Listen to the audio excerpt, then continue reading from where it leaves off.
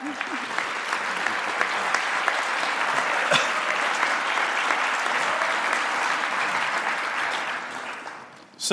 this is the last part of our series on fear and anxiety. The scripture today is what I want to go to. It's not our one we've been using out of 2 Timothy chapter 1 and verse 7, that God has not given us a spirit of fear, but of power and love and what? Sound mind. A mind that makes good judgments and can reason with things correctly. A balanced mind, as it says in the Amplified. But I want to go to Luke 4:18 and 19, as Jesus was in Nazareth, and he reads as he entered the synagogue as the teaching rabbi of that particular day, quoting from Isaiah 61, as Isaiah looks forward to the ages to come, that the Messiah would come, and this would be a word that we use in circles like ours, the anointing. The anointing of the Spirit would be on him. Anointing, if you ever heard that term, what it means literally to have oil poured all over you, smeared all over you. If you anoint somebody, you rub oil on them. Well, God's rubbed oil on us, but it's not literal oil, it's the Holy Ghost. We've received the Holy Spirit. The presence of the Holy Spirit is with us. It clothes us. It's in us. It works in us. We're people of the Spirit. Jesus was a man of the Spirit. And he quotes this, and then he says, this day, this particular prophecy is fulfilled in your eyes. And this is what Jesus said. The Spirit of the Lord is upon me, because he has anointed me to proclaim good news to the poor. He has sent me to proclaim liberty to the captives and recovery of sight to the blind, to set at liberty those who are oppressed, to proclaim the year of the Lord's favor. Everyone say the word proclaim. Now, it's not, have a nice talk. You will always offend me if you came up to me afterwards and said, Bob, I really enjoyed your talk. The gospel's not about a nice talk. It's a proclamation about something that's true. So there's an anointing that's upon Jesus, and that same anointing of the work of the Spirit is from Jesus now to his body right now on earth, the church. That is on us. We see that this anointing is to make a declaration of what has taken place with Jesus dying on the cross for us, so that our sins can be forgiven, our whole relationship can be open to us, and heaven can be experienced on earth. Okay, those are great things. So it's not just what he did, but it's also an announcement of things to come. Here's some of the things that he said are to come. That there's going to be liberty to people held captive. That there's going to happen, that there's going to be eyes that are going to be open. That's natural eyes and spiritual eyes. God's going to open our eyes. You see Jesse Schrader up here. It's amazing how God opened his eyes on that journey on giving. And it was such a delight to watch him grow as a man of God as he just submitted over and over again to things that God was teaching him. Okay, that's what our eyes are being opened. That what was going to happen is the oppressed were going to find freedom. This particular word, oppressed, in Luke's gospel actually comes from a root verb that means broken in pieces. People who are broken in pieces are going to find healing and freedom. Broken mentally, broken emotionally, broken habitually. There's going to be freedom that they not only proclaim, but they're going to experience. It's interesting, this particular same part of this prophecy in Isaiah said that he would come and heal the brokenhearted and bring people out of prison.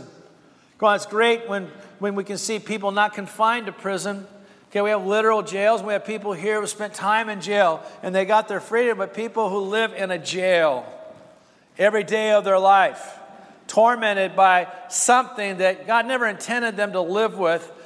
Jesus came to set us free. Come on, he came to bring us out of that prison house.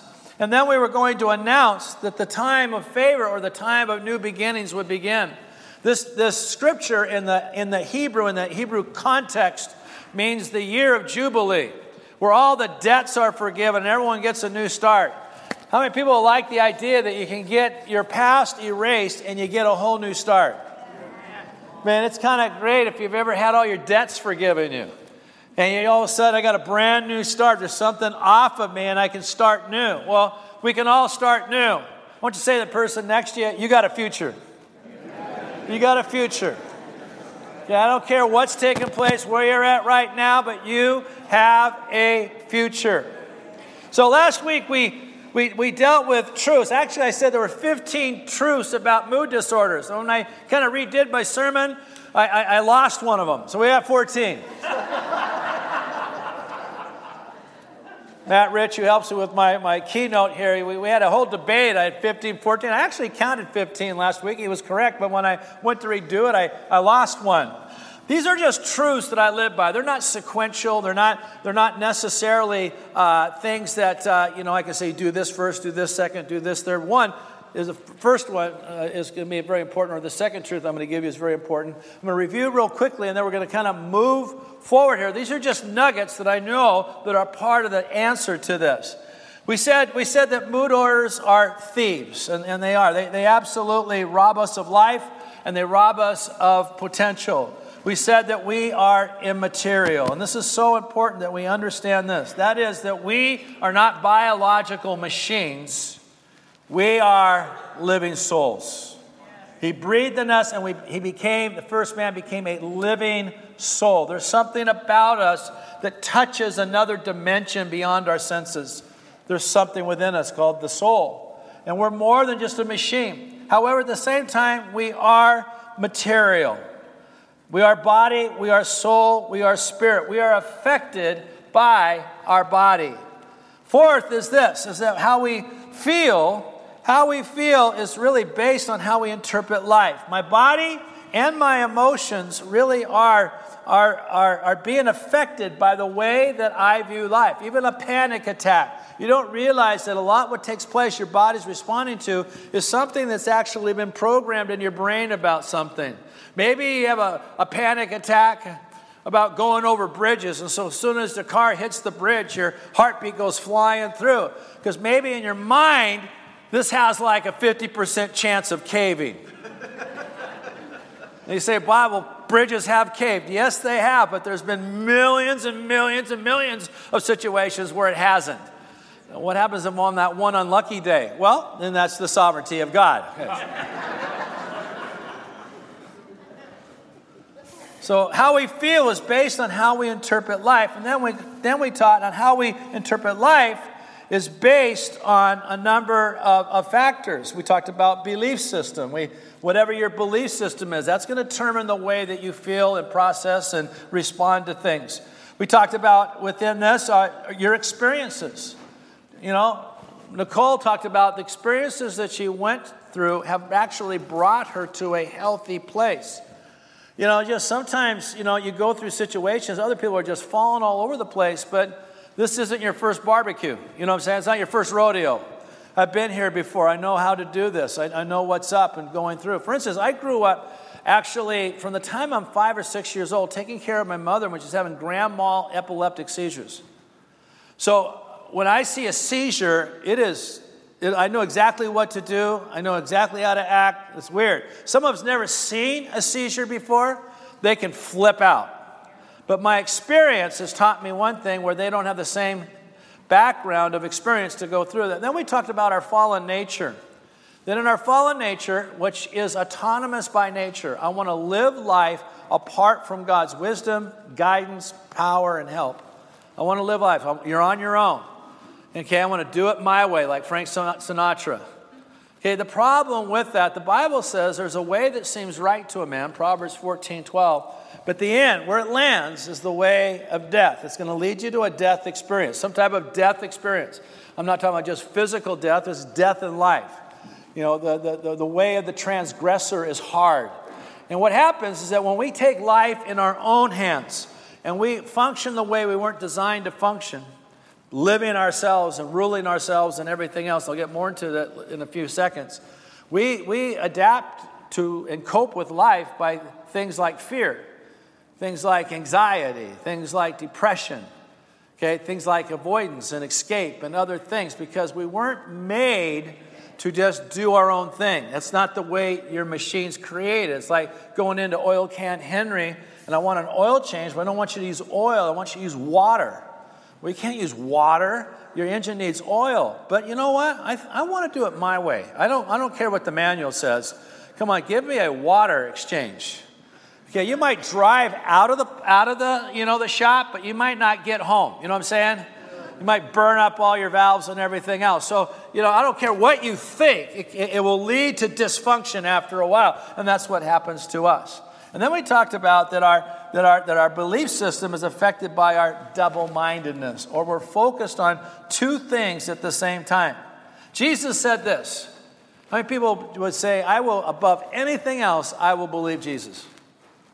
All right, kind of. All right, okay, next week we're going to start a series called Faith. Okay. Is that Jesus said we could not focus on God and we couldn't focus on things at the same time. He said wherever your treasure is, the thing that you value the most, that's where your heart, your inner person is. So you're either going to value Jesus, His wisdom, His word, His plan, or you're going to value your stuff, the things that you want to focus on. The problem is we become worriers, we become controllers, and we become fearful. Now, I was going to get to the 7th. 14, Bob, you're already halfway through. You're only 14 minutes into your sermon. That's right. Now we slow down. God never bypasses our mind in restoring us. Romans chapter 12 and verse 2 says these words. Do not be conformed, literally squeezed into this world. How many people know that there is an agenda in 100 different ways to squeeze us into some particular mold that's not the mold that God wants us to be squeezed into? But be transformed by the renewal of your mind. Now, this particular word renewal, in some of your translations will say the renewing of your mind. It actually means to make new. God wants to make your mind and my mind new. He wants to make my thinking new, my perspective of life new. So some questions I think we need to ask ourselves. How much of my mind is shaped by the Bible? That's a great question. How much does this word, rightly divided, rightly interpreted, shape my thinking process and my views of life? Second would be this. How much of my mind is shaped by trends in the church that are here today and gone tomorrow? I mean, there's always 2 or 3 new hot things and buzzwords, and everyone's riding on it, and, they ride on it, and all of a sudden it's not a buzzword anymore. Okay, I'm just kind of riding this buzzword. It's so cool and it's great, but it kind of shapes me.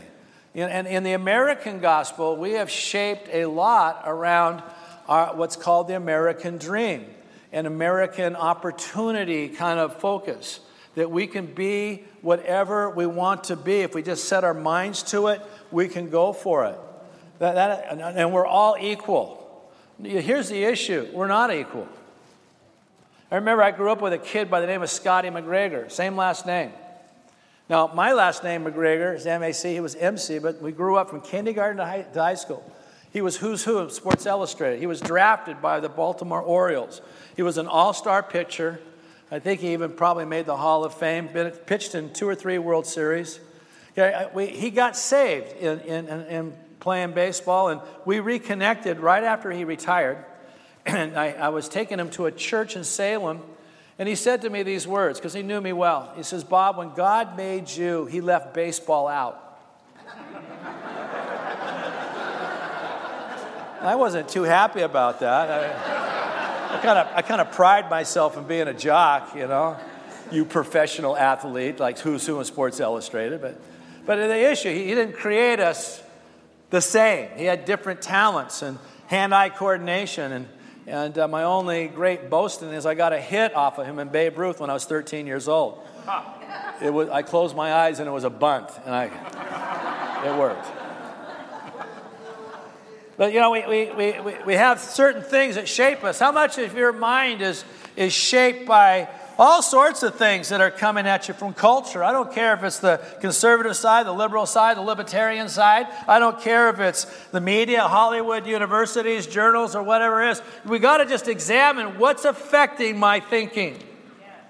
Well, what are you for? I'm for the Bible. That's what I'm for. And I'm telling you, you examine everything that comes in and through your mind and your heart from what's coming at you, because it's going to affect the way you feel. I remember when when I was, in my early 20s and I started experiencing this thing, I spoke real death over myself. I mean, I was horribly negative. I had her crying all the time. At one point, I remember sitting we had a trailer. How many of you married couples start off in a trailer? We were part of the trailer people, okay? You're living in a trailer. We had a nice trailer. We lived in the trailer. We enjoyed living in a trailer park. And we had a garden, and it was nice. We spent 4 years in a trailer. And I remember sitting there with my closed fists. I'm nobody. I'm no good. And I'm hitting myself in the face. She's crying. It's just horrible. One time I got angry, and I had this bowl of oatmeal. And I just threw the bowl. I got so self-hatred. And the oatmeal got stuck in the corner on the ceiling. Sue, just as a reminder of my issues, she let it dry there and stayed there. Just a reminder. A little testimony to my flesh. And I remember reading a book. I probably don't even agree with everything in the book. Some of you old-timers will remember by a guy named Charles Capp. It was called The Tongue of the Creative Force. And it was talking about, positive confession and everything else. But he quoted out of Matthew chapter 12 where Jesus said, I think it's in verse 39, that for every idle word that you speak, you'll give an account thereof on the day of judgment. I remember reading that in the book, and the book fell out of my hand, and the fear of God struck me. And I said, I can't keep doing this. And I realized that my confidence was in myself, and when I looked into myself, I gave myself a low grade, so I didn't have much confidence instead of my confidence being in God. For about 2 years, I had this propulsion in me to say something. And I can't say it. I can't say it. It's like coming out of my mouth. Don't say it. And then back in. Because I was retraining myself to try to say right things over myself about God's ability in me and not my own. What did I need? I needed some changing in my thinking. God's not going to bypass our mind. Truth number 8, God never designed us to function as masters. People who will self-rule their life, but sons who serve and trust our Father. Let's look at this. Therefore, do not be anxious, saying, what shall we eat? What shall we drink? What shall we wear? For the Gentiles. Now, you got to understand, when the New Testament is talking about Gentiles and Jews, you got to look at it, people who believe and people who don't believe. God's people versus non-God's people. This is people outside of being Christians. This is what they seek after. Now notice the contrast. Your heavenly Father knows that you need them. But this is what you're going to do. You're going to seek first the kingdom of God and His righteousness. And all these things, you heard Skylar today, how God was paying their rent and everything else. All these things will be added unto you. You were created to trust and obey. That's what you're created to do. Your machine is that way, psychologically and emotionally. When you get in, I'm going to do it my way and rule in my life, you're going to run into a thing called anxiety. You're going to come into fear. You're going to get into control. Jesus said, just abandon yourself to do the will of God. Yes, be practical in finances and everything else. But eventually, you got to give it to God.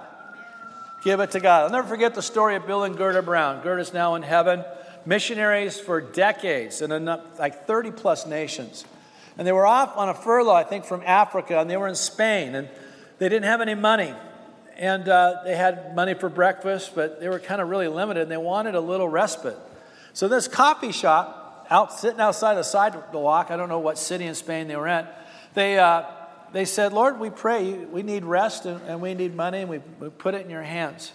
As soon as they prayed, someone walked around the corner, and they looked at them, and they said, hey, do you guys want to be in a movie? And they were doing a movie, and they needed extras. So these are good Pentecostal people, probably never been in a movie theater before. Bill goes, yeah. So they were extras in some movie. O.J. Simpson was starring in it, back before, that. And,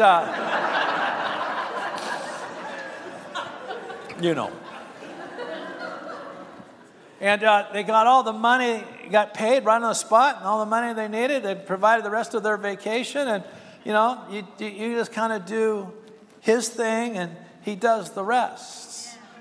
He does the rest. I've told you the story before where I was in a worship service back in the Bible Temple days.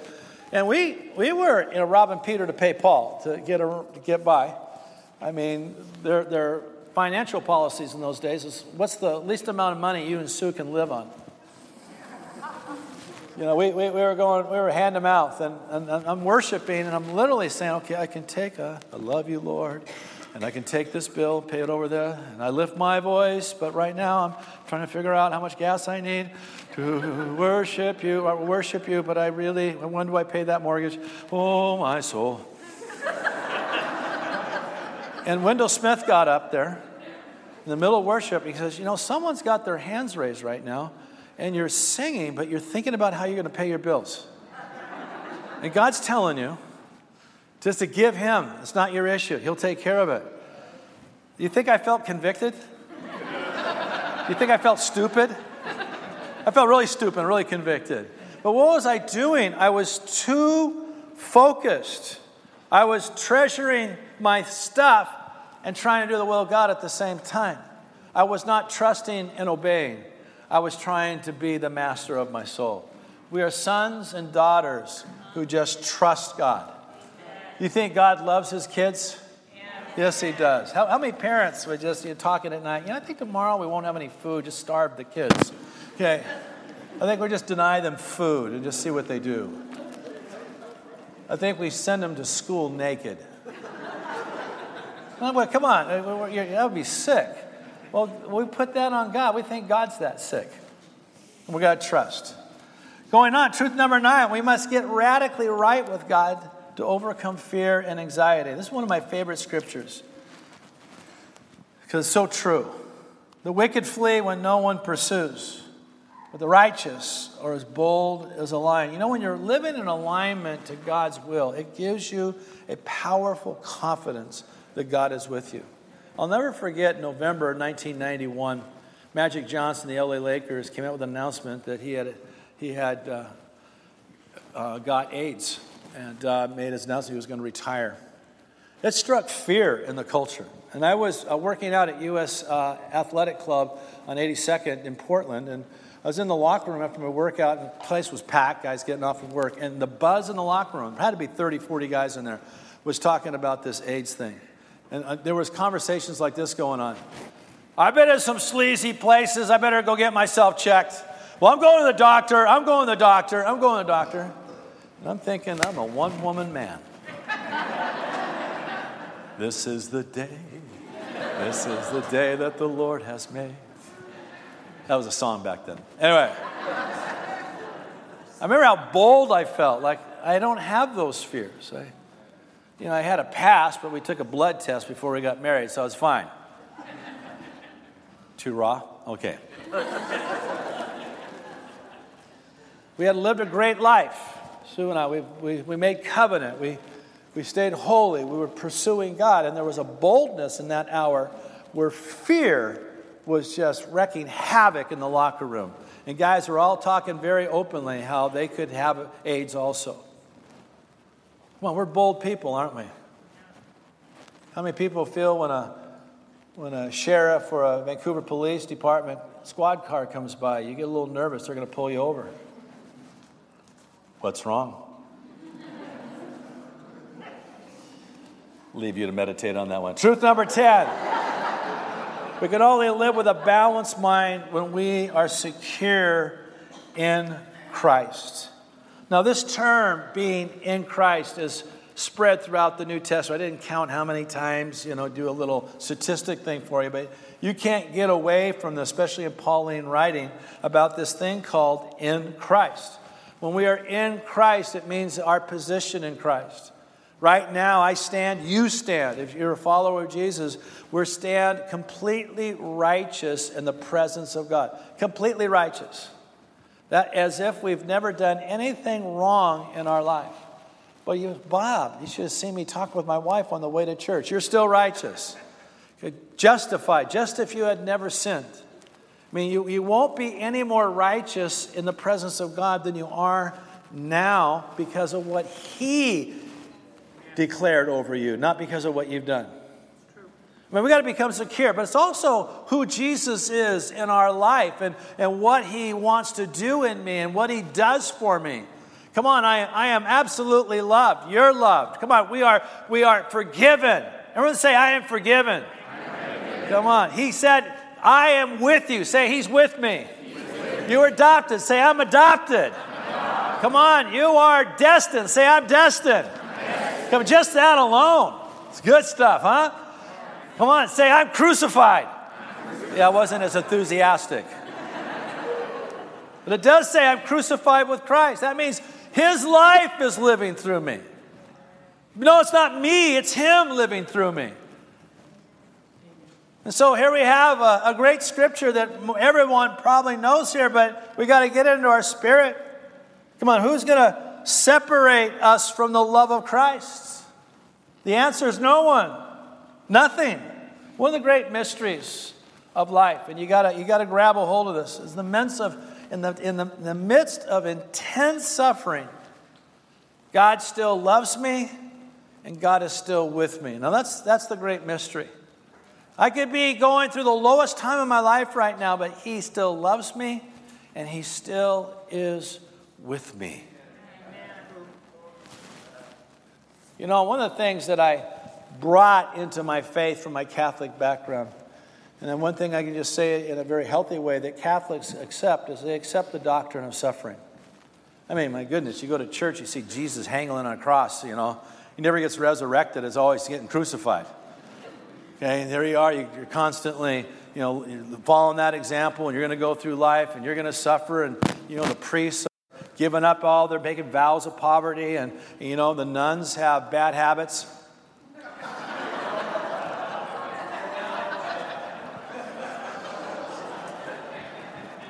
Poor things, they're suffocating on those things, and, you know, you just got all these things, and you're constantly doing penance, and that's life, But the one thing that you understand is in the middle of that, God loves you. And so when I got saved, I transferred that knowledge, or at least that conviction, into Christianity. And I found one of the things that really I wrestled with is Protestants have a real hard time with that. Somehow they've been sold a bill of goods is that you get Jesus, you get a cakewalk. You get Jesus, you know, nothing bad happens to you. You get Jesus, and you're a king's kid, and everything's just great. And all of a sudden, bad things happen, and people get angry with God. It baffled me that people would be angry with God. How can you get angry with God? I just knew that when I was going through this stuff, somehow he still loved me. Where's God? He's right there. Why is he doing that? I don't have answers. No one has answers for that. But nothing separates me from his love. And I got to hang on to that. Truth number 11 is this, that the problems and challenges must be stated and framed into a correct perspective. This is very important. The problem is you're saying, and the truth of this and the key to this, you're saying what you're thinking. Now here's the problem with what I'm thinking. What I'm thinking makes more sense in my head than when I say it. So I got these thoughts, and it sounds really good in my head until I articulate it, and it sounds really stupid, weird, and it helps you analyze it. Okay, so I'll say that everybody at City Harvest Church, they hate Sue and I. And I'm playing with that. And then all of a sudden I say that. Everybody at City Harvest Church hates Sue and I. Well, that's dumb. That's not true. Why would I think that? You see, my mouth expresses what's going on in my head and allows it to get out there so I can analyze it. Which brings me to my next statement. So state your crazy thoughts so that you can have them out there and actually see them what they are. The next truth is this. We must separate facts from assumptions in our thinking. Come on, it's important that we understand this. The truth is this. And I got this from the Truth Project, and I thought it was so good. Remember the Truth? Probably old-timers remember the Truth Project. Truth equals that which is real. So yeah, truth is the Bible, but truth is just natural things. Okay, Lars over here, he's a pilot, an airline pilot. He can give you all the statistics how safe it is to fly. Maybe share something I don't want him to share with people. But But there's a lot of reality and truth, and how safe it is. Okay? Because that's truth. Whatever real is true. That wall is real. How do I know? Well, sprint into it, and you'll find out it's real. So truth is what is real, and I have to sort out what's real versus what is false. And so I'm going to have to go through this exercise of dividing assumptions from facts. When I was in the darkest part of this journey, I had a highly prohibitive conscience. I mean, I was guilty about everything. And so I went through Central Washington's program. I got a degree in special education there. And one of the things I got was a student loan that I got forgiven 20% a year because I worked with special ed classes. So every year I got forgiven 20%.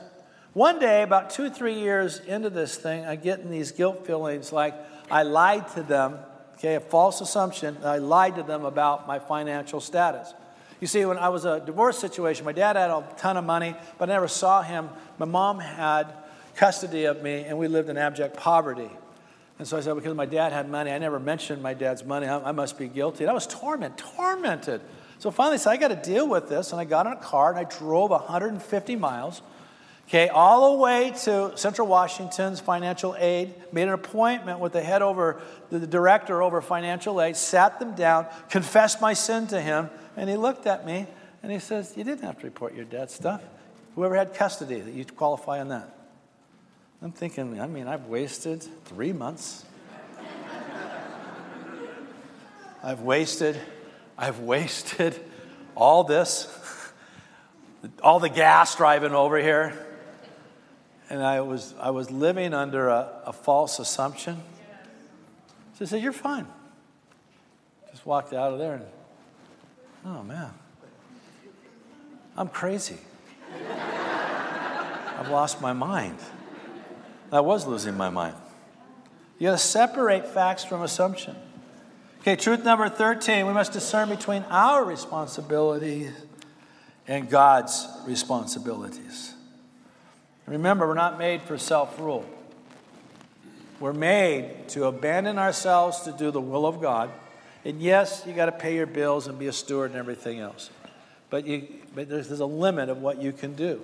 Doing and having all, you just do the will of God and you trust God. You allow Him to be who He needs to be. And of course, when we take over that role, we get a thing called anxiety. We get a thing called fear. And then lastly, the last truth is this. We must renounce Satan's lies. Now the question that comes to me, is where is Satan in all this? And is he in this? And I said, yes. Well, how? Well, I don't specifically know the dark world and how demons all operate and everything. I heard a guy named Joey Bonifacio in Singapore this last summer. And his contingency, there's not a demon for every person. He said if there was a limited amount of people cast out of heaven, the population is far outgrown the original bunch. And so but he said what happens is that the enemy works on your brain, works on your emotions, and just leaves you to yourself. He's already warped you. He doesn't need to be pounding. So sometimes, it's Satan, but he's not like, cast that demon out. Well, it may not be demon. You're just dealing with the residue of the demon messing your thinking up. That was a very interesting perspective that he had. That'll get me some emails. But the one thing that Satan does is he deceives. He lies. That's his activity. Jesus said this, you are of your father the devil. Of course, Jesus really minced words. He really is politically correct. And your will is to do your father's desires. He was a murderer from the beginning, does not stand in the truth. By the way, he wasn't saying this to a bunch of broken people. He was saying this to the religious establishment of his day. He does not stand in the truth because there's no truth in him. When he lies, he speaks out of his own character, for he's a liar and the father of lies.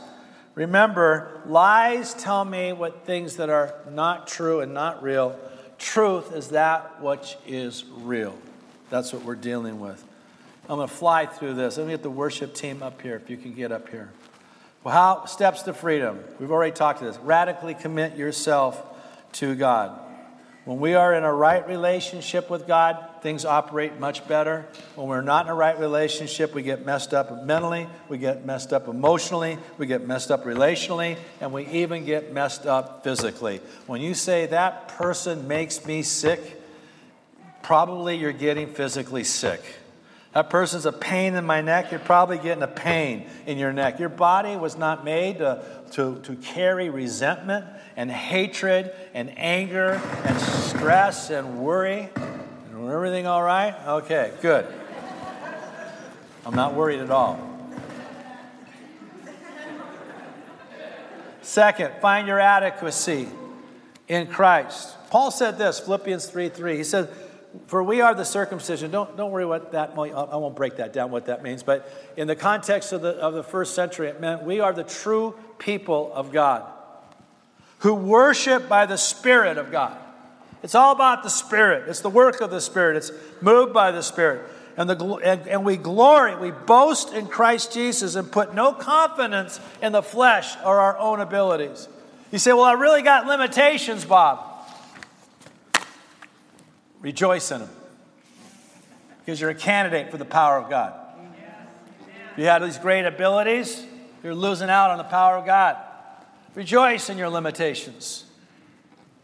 Sometimes you think you can figure out your future. You can't figure out your future. Some of you here are trying to figure out your spouse. You can't completely figure out your spouse. I'm not talking about wives. I'm talking about husbands. How many wives? I'm trying to figure out my husband. I'm moody. I'm weird. Sue can't figure me out sometimes. You can't figure out your children sometimes. You can't figure out your solutions to your problems. You got to go to God. So you got to rest in the loving arms of God. You know, one of the ways that God taught me to trust in Him was through financial scarcity. I know stories that Skylar told today. I know them too well. But I also saw the faithfulness of God over and over and over and over and over again. I remember one time I worked at Rocky Butte. We used to have a 71 Datsun 510. How many people remember those little Datsun 510s? Almost fell over here. It's the anointing. It sounded like a go-kart. And I got over the bridge, and I got over to Rocky Butte, and I had my needle on my gas gauge was way past E. I was thankful I got to work. We had no money in our account. No money. And I just said, Lord, I'm here to serve. I'm doing your will. And you know where I'm at. And somehow you got to get me home. Because I knew I didn't have enough gas to get home. To start teaching. I had to run over to the Portland Bible College chapel to give Wendell Smith some notes he needed. And I ran over there. And when I said, Wendell, here's your notes. He says, Bob, come over here. I want to talk to you. I said, yeah. The Lord talked with me this morning, and He told me to give you this. It was 5 $20 bills. This is probably 1986. That's a lot of bucos. Okay. Gave it to me, and I think, oh, my goodness. I ran back to the school, and the Lord says, I want you to give 20 of this to one of our teachers. Go give us. I said, hey, her name was Suni. I said, Suni, the Lord told me to give you this $20. She goes, I can't believe that. I didn't have enough gas to get home, and I had no money. It was a great school to work for. Man, He just blessed us. He just blessed us. We were always happy. I got home. I'm thinking, God's so good. I even paid for my gas, and we can go out to dinner and buy some groceries or something. I get there, our basement's flooded. And so I have to go rent a carpet shampooer. That's the house you're living in right now, Leslie. And we had just enough money for the shampooer, for the gas. He gives us just enough. So why didn't God just give you a little cup runneth over thing? Because I went right back on my knees, and He kept showing Himself over and over and over and over and over again. You know what you start doing? You start trusting. You want to analyze your fears and analyze your worries. We talked about stating them. I want to encourage you to journal your crazy thoughts. Now, don't let your children read your journal. When I die, burn all my journals. Burn them. I don't want the kids looking into that going, oh my God. 5, find security in who you are in Christ. Come on, love, accepted, adopted going on. Yeah, crucified, dead in sin. Who you are in Jesus, get that in you. It's a reality. And you start living the way you think. Live a responsible life of duty. I'm telling you, this is so important. What helped Lincoln, Abraham Lincoln, I talked about last week, get out of his depression was the Fugitive Slave Act. And somehow a cause rose up that he was responsible to stop the extension of slavery. It was a story was told of a Coast Guard rescue team going out into a horrible storm, and the first mate said to the captain, we cannot go out here. We may not return. He says, well, I have to say this. We have to go out there, and we may not return. We don't have to return, but we do have to go out. There's something about duty, it's a lost word in our culture. There's something about duty that gives me courage. People depend upon me. I can't buckle to fear. I can't let anxiety take me out. I can't let depression defeat me because I have a cause. Your cause might be your family. It might be your neighbor. It might just be your husband or your wife. But it is a cause. Duty will help you defeat this thing. What else? Learn to cry out to God. You know, Jesus said something like this, blessed are those who mourn, for they shall be what? Comforted. You ever just had a bawling session with Jesus? You're just bawling, buckets.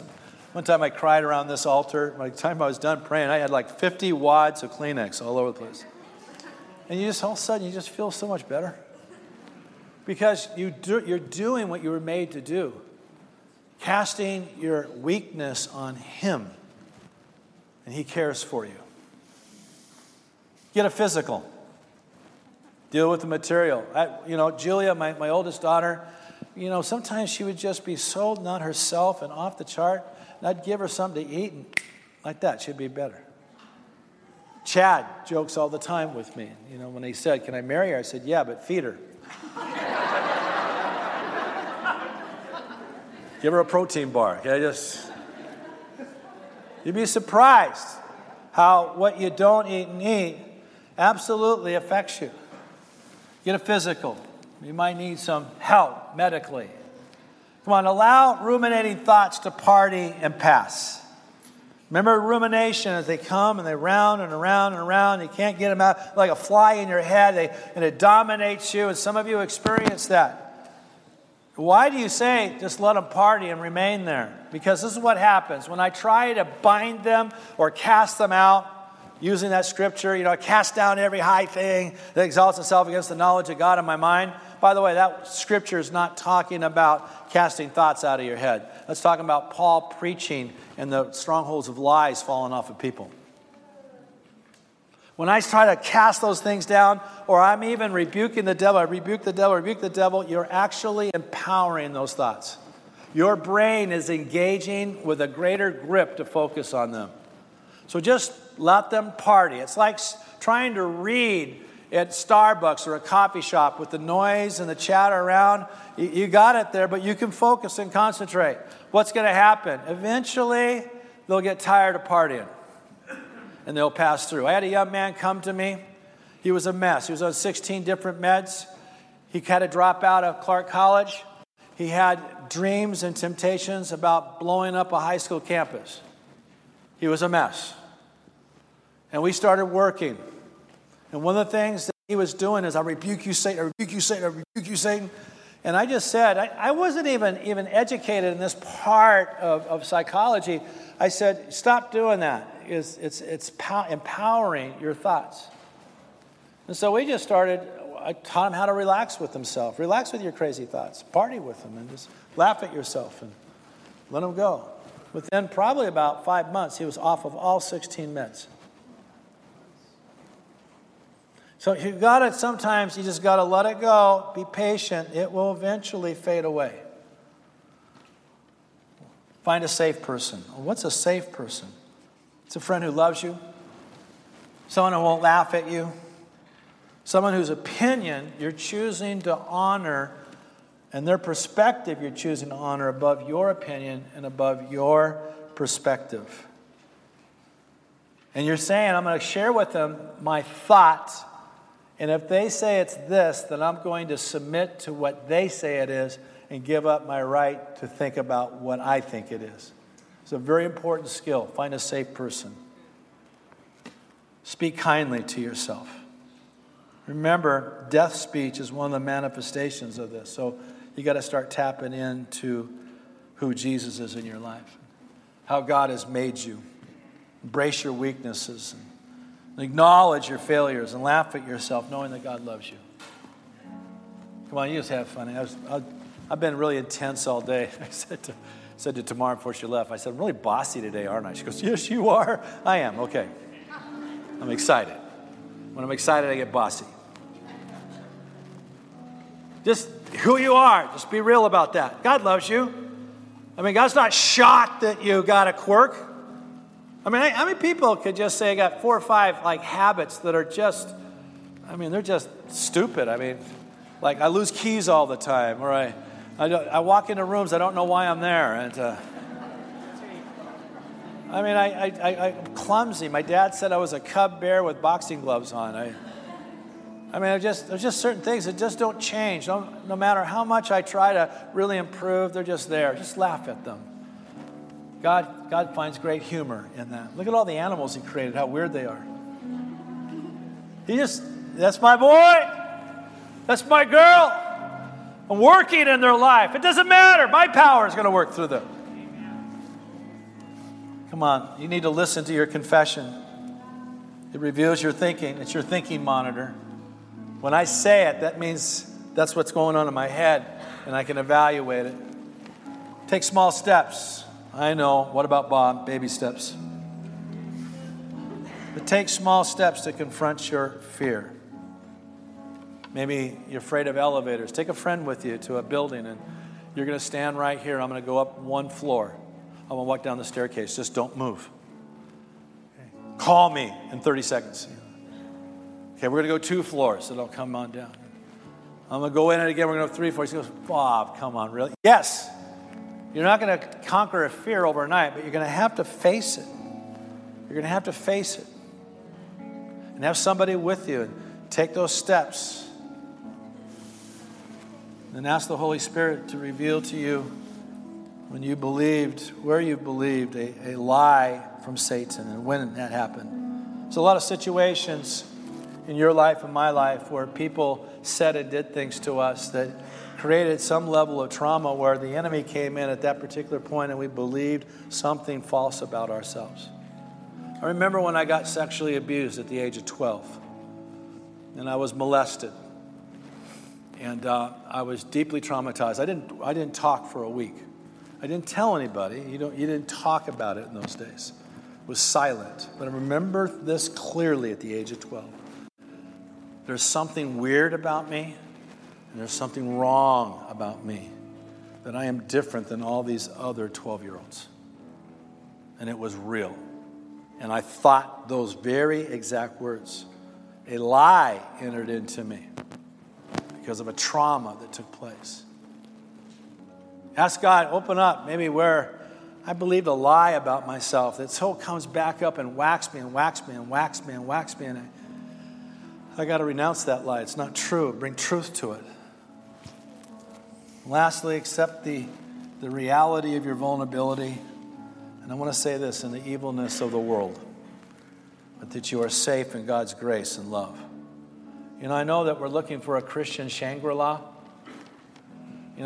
Especially I think this church, God's allowing some stuff for us to take place where we're going to somehow come out of this with alligator skin and tender hearts. It's no Shangri-La. I dealt with a lot of situations this week of a lot of pain and a lot of people. We got a young Marine in a hospital, OHSU, fighting for his life. Only been married 5 months, fighting for his life. Life has some tough challenges. Tough challenges. Sometimes curveballs come our way, and we've all gone through that. So if you don't accept life as a Shangri-La, but still God's grace is there, God is with us, and somehow in God's plan, He's going to get us to the other side. And I'm telling you, He will, and He will, over again and again and again. I can get through this life. Paul said that Jesus has delivered us from this present evil age. He didn't say this is just a wonderful age where we get to experience everything. Galatians 1, I think it's 5, he says He's delivered us from this present evil age. We're in the middle of this thing. In the world, you'll have tribulation, but be of good cheer. I've overcome the world. Come on, you know what? How you get psychologically strong? You recognize that life is tough and then you die. You get that down? Everything looks up from there. Come on, yeah, we got a few bruises.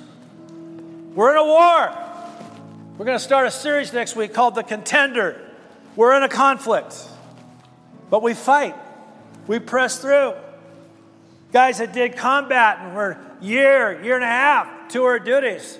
There was hardly one of them that came out of that without at least one Purple Heart. We get shot at. Shrapnel comes and scars and memories and traumas. But we still win the battle. We can win.